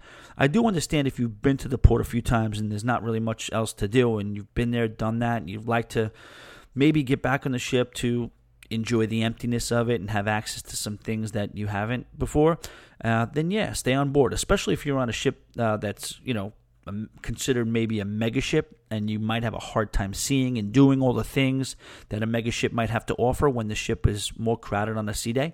But the point of this entry is to make sure you know that, know what's at a particular port, know what their claim to fame is. You may not want to do it, but again, you get yourself the education so that you can make, and your family or your people who you're cruising with can make an informed decision. For another example, I know that one of the crown jewel excursions at St. Thomas is to take a ferry over to the island of St. John. Most people go to Trunk Bay, where that's basically said to be one of the most beautiful beaches on the planet. Now, I know that while I'm sure I would love it, and it would really, really be impressed with it, and I would be totally enamored by the jaw-dropping beauty of the beach itself, I know me, and I know that I get restless at the beach after an hour. So I haven't done that yet. I still kind of want to, and I probably eventually will.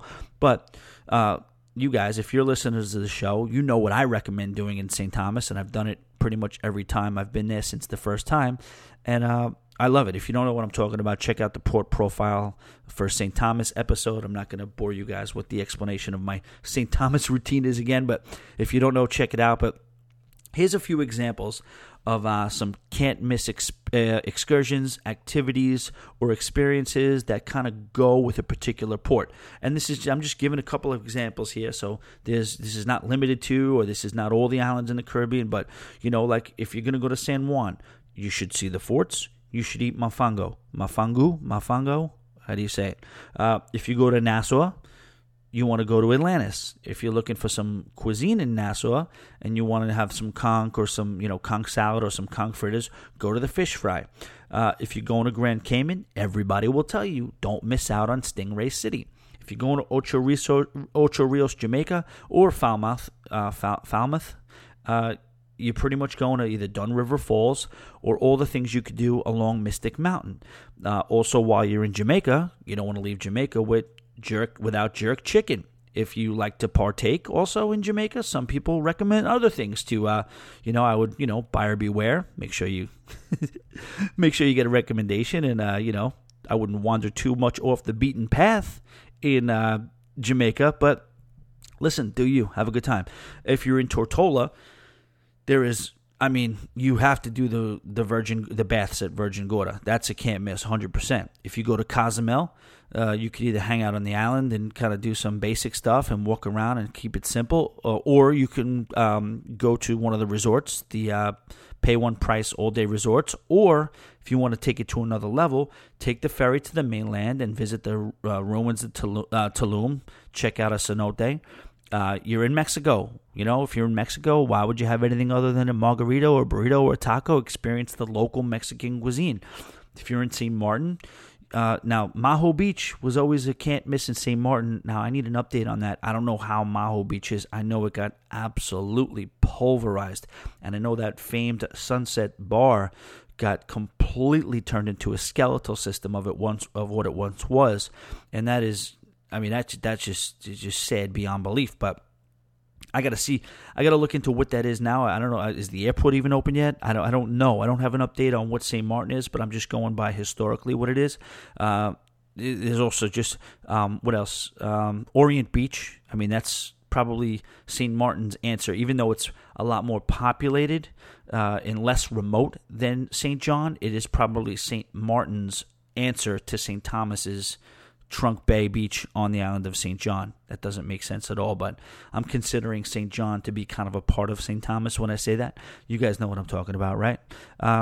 If you're in Orlando, you check out the theme parks or the Kennedy Space Center or Cocoa Beach. Another thought on ports that might seem a little contradictory. Do whatever you want. I get it. You want to make to the ship. You want to make it back to the ship before it leaves. You want to stay safe.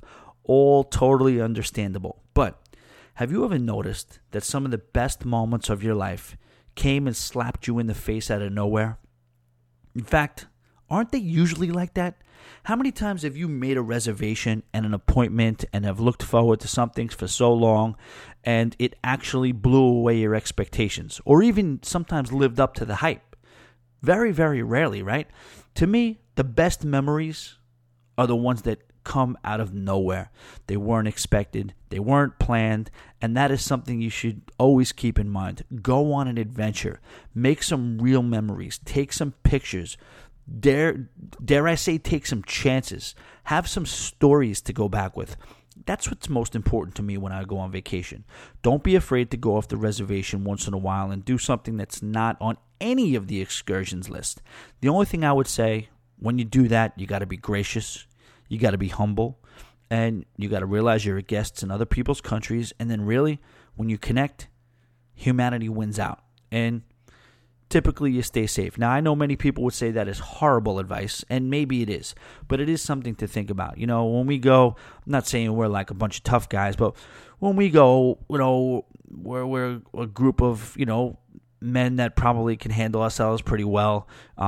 You know, all things considered, I'm not saying we'll be any match for, you know, locals or people who are armed or anything like that. But, you know, maybe it would be different if you're, you know, a single mom traveling with a kid, or if you're two elderly women. There's probably a difference there. But I just say it's something to think about. Make sure you don't come back with any regrets. And then the 10th and final entry to having as close to the perfect cruise as you possibly can is simply one word: dance. And when I say the word dance, I mean like the song, I Hope You Dance. Who is that? Is that LeAnn Rimes? No, it's not LeAnn Rimes. I forgot who sings that. Whatever it is. But I Hope You Dance is like a little bit of a metaphor for just living your life and living your cruise. You may be an introverted person. You may not necessarily be the person that, you know, could take or leave this or take or leave that. But when you're on a cruise, participate. If someone grabs you up on stage because they need a volunteer from the audience, be that volunteer. If you're thinking about doing a zip line and you're 50-50 on it, do the zip line. If you are, you know, if the last time you did karaoke was 20 years ago at a holiday work party because you were absolutely drunk and didn't even remember it, so you're too embarrassed to do it again, you know what? Do it again. Participate. Dance. Join in everything. And you know what? I guess the most basic way to say it, but the best way to say it, is to step out of your comfort zone. Make some memories. When you want to, you know, when it's all said and done, and this whole thing is over, and you can't go on vacations anymore, and it's sort of to the end, you want to be able to close your eyes and have a mental picture. And if you've ever seen that movie, I don't know, have you seen the movie? I highly recommend this movie. It's called Things to Do in Denver When You're Dead. And it's got an all-star cast. It's a little bit on the obscure side, but it's about these group of New York kind of mobsters, and they don't really even give you the backstory on it. You just know that they just all kind of came up in New York together, but for whatever reason, now they're in Denver, in Colorado, and they all just relocated. Clearly, they must be on the run from something, but they're all literally still in the underworld, operating at different degrees. One guy's a boss, one guy's an associate, one guy, and they don't even necessarily cross paths too often anymore, but it's just they end up crossing paths at the end, and something happens. There's an incident, and people's lives are in danger, and, you know, they're discussing whether or not we should, you know, do something about this, or, you know, I can probably get you out of this and save you, and here's a ticket for this, and, you know, just go to this place and you'll be fine. And then they look in each other's eyes and they say, no, we're going to take it on. We're going to take what's coming to us. And then they just have this thing of peace, and they say, we did the things. Remember this time when we did the things? They lived a full life. And then, you know, they celebrated this thing. They had another, saying during the thing. That it was like a greeting and a goodbye called boat drinks. And they would say boat drinks to each other because boat drinks just symbolized where they were all going to end up, on a boat somewhere, having some drinks. No matter how this all ended up, whether it was figuratively, whether it was in their imagination, Whatever it is, one day this stuff is all going to simplify. One day we're all going to get back together, and we're all going to be on a boat somewhere, and we're going to have boat drinks like it was, back when we were 25 or whatever it is. It's the same thing. You want to be able to go on these excursions, take these cruises, and at the end, when it's all said and done, you want to be able to look at each other, look at your friends, and say, we did the things. You know what I mean? With that, you want to say there's some risk with that. You got to go off the beaten path a little bit. I don't know. Proceed at your own risk. I'm sorry. I'm not trying to inspire you to walk into a tribal friggin' death trap in the middle of Haiti or whatever. Hop the fence in Labadee because you want to go... Because Tommy and Always Be Booked told me I got to go experience life. Let me hop the fence in Labadee and enter into the, don't do any of that. But, you know what I'm saying. Just enjoy yourself and don't necessarily think that you have to comply with everything that's on the excursions list or whatever it is like that. This is your cruise. Do what you want. Pier run. I want everybody. That's homework for everybody. I do want to say that. You guys should all pier run at some point. They're not going to leave without you. I don't care. You guys you listen to all the other shows, tell you to get there an hour before the cruise. Whenever they tell you, add a half hour on. You're good. And then some. And then you know what? You're going to have to run a little bit. You're going to have to run. You're going to have to scream. Maybe some Senior Frogs girls are going to have to get the whistles out. They may have to reopen the doors for you to get back on the ship because they were about to sail away. But you know what? You'll get back on that boat. And you'll say, we did the things. Let's go to the emails. All right. Hi, Tommy. I'm going on the Navigator of the Seas December 31st from Miami. It's a holiday cruise. Not sure if you've done a holiday cruise before, but you should consider it. I will also be on the new Carnival Horizon June 21st, leaving from New York, going to Bermuda. And finally, I'm also booked on the Harmony of the Seas next November to St. Martin, San Juan, and Grand Cayman. Keep up the great work, Miss Page. Wow, that is a full itinerary. You know what? This is what you call, the name of this show is Always Be Booked. And I want to congratulate Miss Page because she is absolutely triple booked. And that's amazing. Holiday cruising, yes, definitely want to do something like that. It's just with work, it's a little bit tough. But yeah, whether it's New Year's, whether it's Christmas. I did do an Easter once. Wasn't really the same. It definitely didn't feel like Easter at sea in the Caribbean, but I did do it. But I do want to experience all. I hear the cruise lines do a great job with Christmas and the decorations and everything like that. They do their best they possibly can to make you feel like it's Christmas time while you're at sea, even though you're likely in a warm tropical climate. What else could I say about that? Oh, great song, guys. Kenny Chesney, Christmas in Blue Chair Bay. If you want a great song, the perfect song that combines Christmas and holiday spirit with being in the tropics and being, around salt water and on the islands, check out Christmas in Blue Chair Bay by Kenny Chesney. But enjoy yourself, Miss Page. Enjoy your cruises. I am absolutely jealous of you. That's cool. The Navigator. What class is that? Is that called the Navigator class? I know the Navigator. It's one class older, I believe, than the Freedom class, and that's another class of ships that I want to try to. The Navigator's big. I didn't realize how big those ships were. I thought they were smaller when I heard about them, and kind of just going through the progression of, usually the ships in Royal Caribbean get bigger with every different class. But so I was expecting the Navigator to be a pretty much relatively small ship, and then I did one of those days where I was in Miami and kind of checked the sailaways, and I was very, very impressed with the Navigator. Very imposing, great looking cruise ship, and I definitely want to check out that class of ships one day. Enjoy. All right, moving on. Hey, Tommy, the Big Easy is one of my favorite cities to visit and sail out of. A good hotel that we stayed at last time was the Hilton Riverside, that is very close to the cruise terminal, that if you walk outside, there is a restaurant, the Mississippi River, and if you walk a little ways, all the ships are right there. There's also a mall that is connected to the hotel. If you're going to go to NOLA, I would recommend the hop-on, hop-off tour bus, Plantations, and you can't forget to do Bourbon Street or the French Quarter.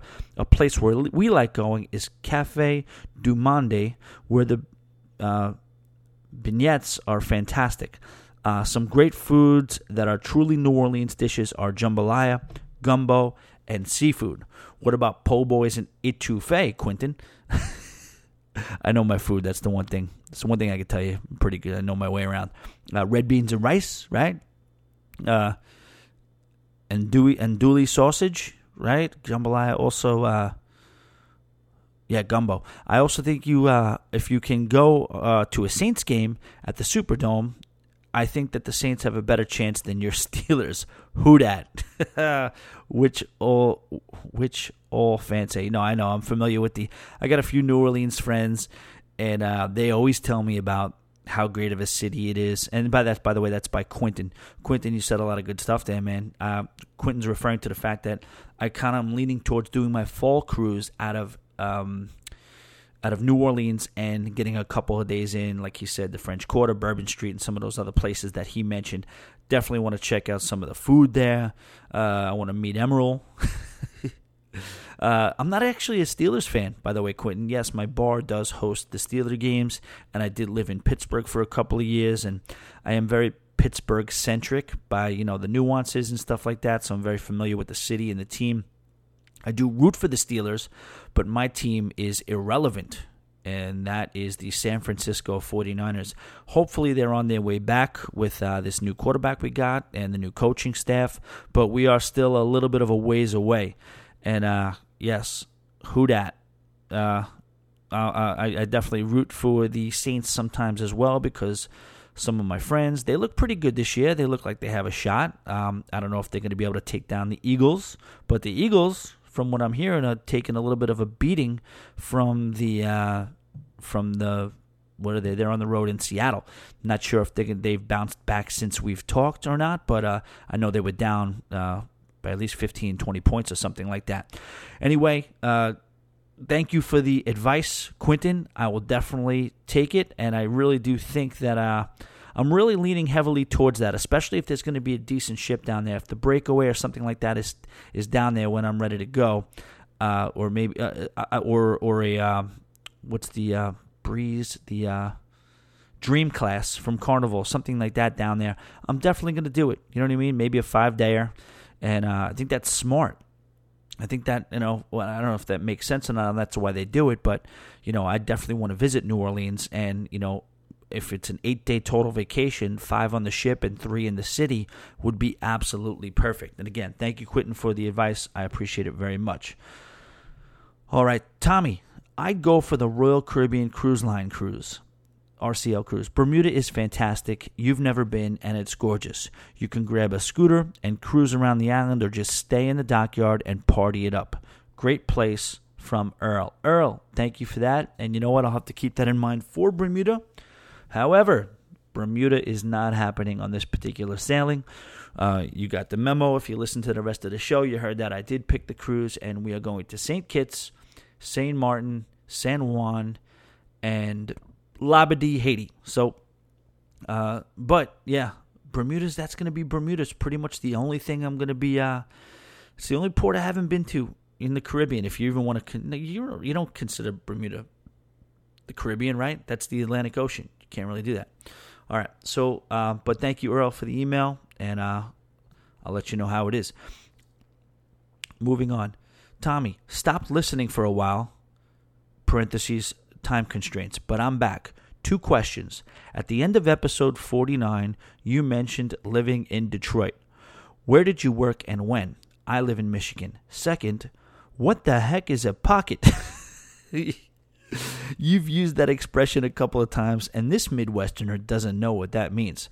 In 36 hours, I'll be boarding Adventure of the Seas in Puerto Rico. Can't wait. That's from Bill. Bill, that means you're probably back from that cruise by now, by the time of this show. And why don't you let me know how it is? Bill, I'm going to ask you to do something. Go to the Always Be Booked Cruisers Lounge, join the group, and pose that question in the group, and let's see if we can get your answer regarding the pockets, okay? I can't spoon feed this stuff to you, you know what I mean? We got to keep some sort of subtle nuances and stuff like that where you got to kind of work a little bit to get these answers, but, that's where you can get that answer. You go to the Always Be Booked Cruisers Lounge, the Facebook group, and pose that question, and there'll be a host of people that are ready and willing to give you that answer. At the end of episode 49, you mentioned living in Detroit. Where did you work and when? Yes, I lived in Pontiac, Michigan for a very brief period of time, working for the same company that I am working for now. Just a little project. We had Detroit, I should say Pontiac, had a heyday. And when we first opened there, we were very, very successful with our clubs. We had a couple of them. One was Tiki Bob's, and one was called Time in Pontiac. And they were really good for a while. And like most nightclub type things, they have their run and they go out. And on the way out, they kind of threw me out there to see if we could make a little bit of a sense of it. But by that time, it was just too late. The market changes, and they built these newer, cooler, bigger, more modern places. And while we were still struggling and trying to keep it going, the trends changed, and we didn't do food at either of those places. And that was kind of the thing back in the 90s. There were a lot of places where they were like party bars and nightclubish type places, but not really high end, but just fun. And you can get away with not having food. You know what I mean? Nowadays, you really need food to have a fighting chance. And, it wasn't necessarily the most successful thing out there, but I don't know. I'm not going to lie and sit there and tell you I love Detroit. What were my main memories of Detroit, or Pontiac, what should I say? I would drive around, and I remember the radio station. It was the weirdest thing in the world.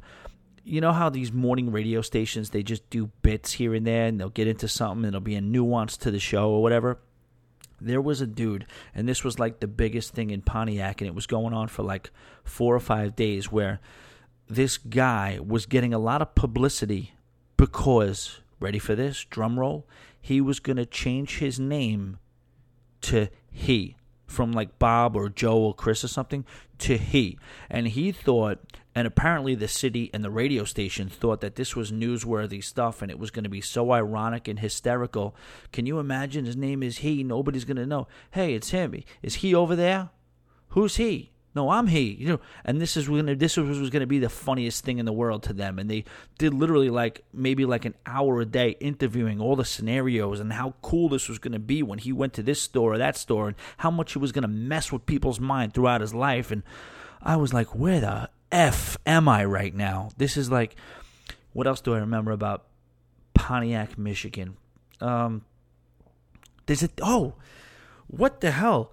There's a thing called Chaldeans. I had no idea this even existed. A Chaldean, Bill, does this ring a bell to you? Nobody else, anywhere I've ever gone, even Pittsburgh, Philly, West Palm, New York, nobody knows what the hell this is. But apparently it's, correct me if I'm wrong, is it a group of Middle Eastern-ish people, because it is a high population of Middle Eastern people that have migrated to that part of the country. So there's a lot of Middle Eastern people there. And this quadrant of Middle Eastern people have adopted Catholicism as their religion. And is that where it came from? Chaldean? Is that right? Chaldeans. They're Christian or Catholic people that have converted from, I guess, Hindu, and now live in the middle of America, in Detroit. And it was just an area where a lot of Chaldeans lived. Then we'd have Chaldean girls, who a lot of them were very, very pretty, but they were Chaldean. You're Chaldean. They would talk to each other, and I had never heard of anything like that before or since. But that was a nuance, a thing I remember about Pontiac, Michigan. And also, everything was about hot dogs, conies, coney dogs everywhere, just coney dogs. Those are the things I remember about Pontiac, Michigan. Sorry if I went off on that, and that's not interesting to a lot of people, but I just went on memory lane for a second. All right, moving on.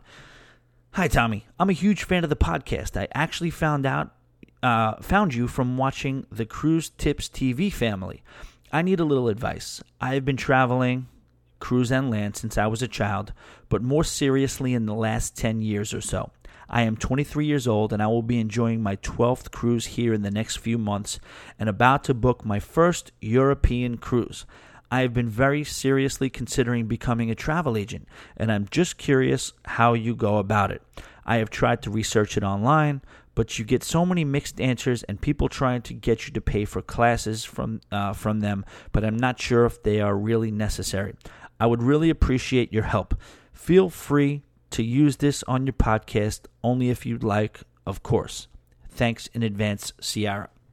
Sierra, I got put in the right direction from somebody, and I know of an agency that I paid to be a part of them. I am a part of them right now, and I did not have to take any classes. There were some small fees associated at the beginning, and there were some steps you had to take to get there. Now, I'm not a practicing travel agent, so I can't really tell you, what the benefits are, because I know a lot of those ones that you have to go to the school for, you get a lot of support, you get a lot of website help, and you get a lot of leads thrown your way. Now, this particular agency that I'm dealing with, you don't get a lot of that stuff, but at the same time, you do get access to your website for a fee, and you don't really have to pay a monthly fee as much as you have to pay when you actually sell. There's different levels that you can join in at. The support is there. It's definitely more mom and pop than a lot of the other ones that are like, big time host agencies and stuff like that. So I guess you kind of have to do your research. Here's what I will say. Sierra, check out hostagency.com.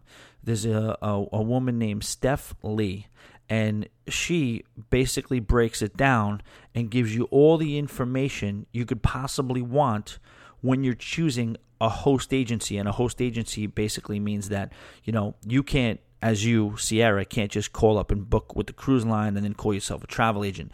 There's people that deal directly with the cruise lines that, if you see a travel agency as a storefront, chances are they're also going through a host agency. So you can do that from a home-based, or you can do it through a brick and mortar, but you want to have an association with a host agency pretty much. Definitely in the beginning, probably long-term. Maybe one day you can go out on your own, but that's way, way down the line.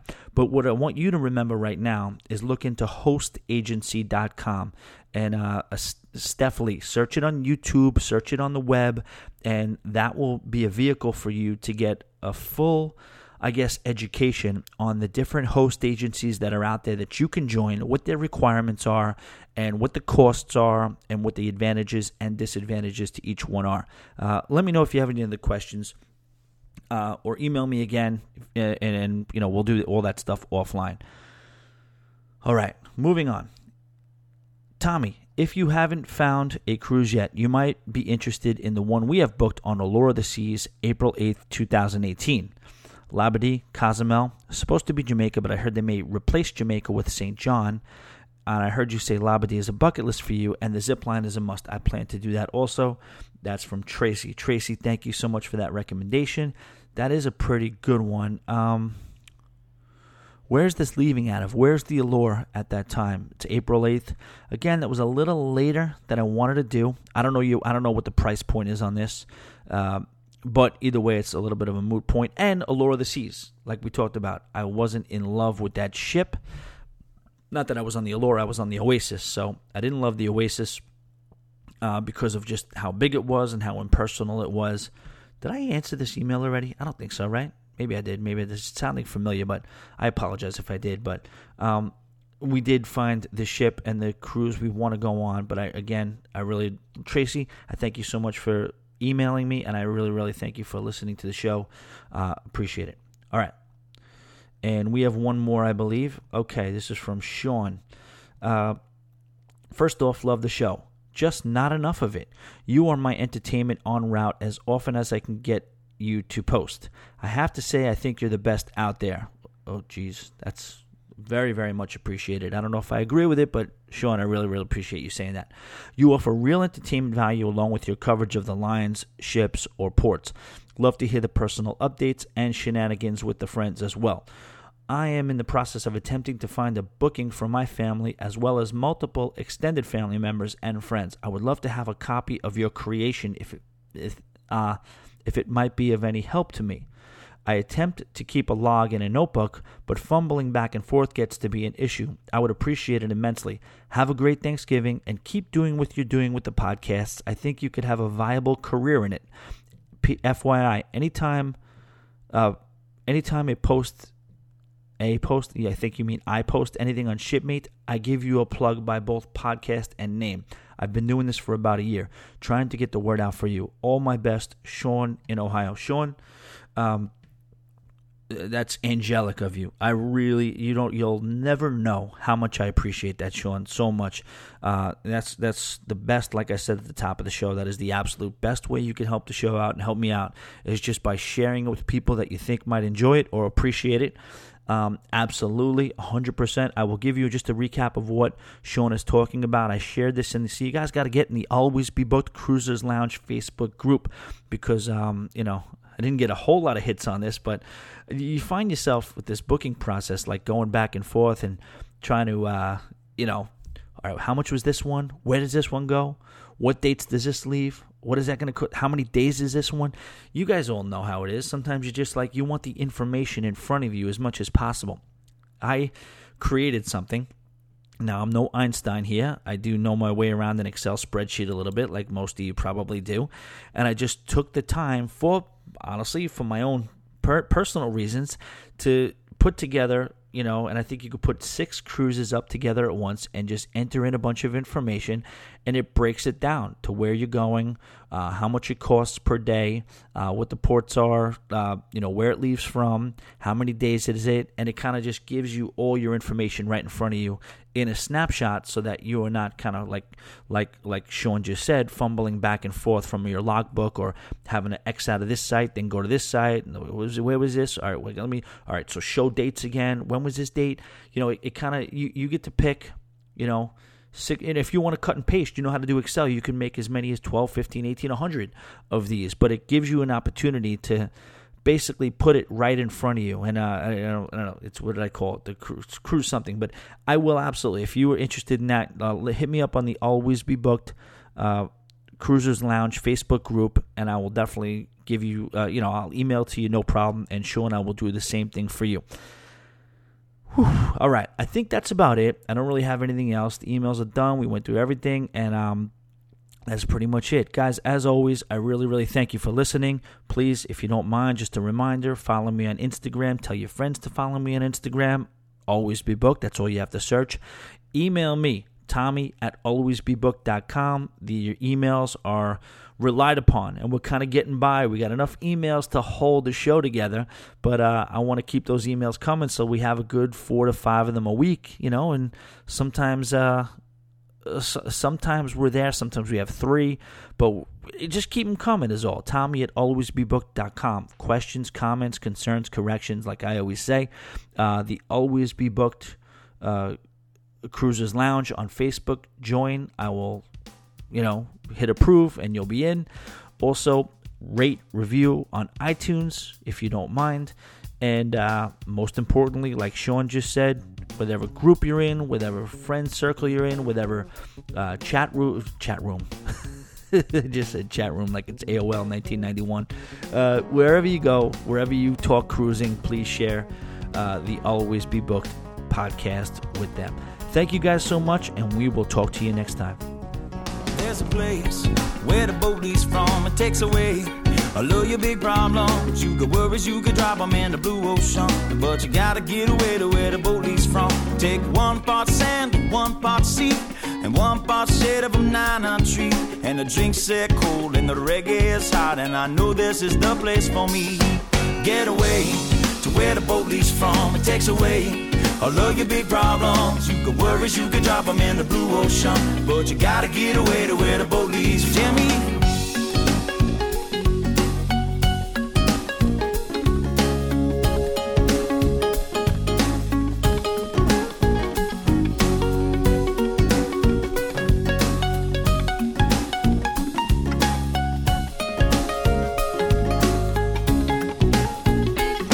See, the problem is that you're right there. There's a perfectly good island somewhere where a ride that floats, and don't grab your coat. You won't need it where we are going. Get away to where the boat leaves from. It takes away all of your big problems. You got worries, you could drop them in the blue ocean, but you gotta get away to where the boat leaves from. Pick me up, pick me up, pick me up.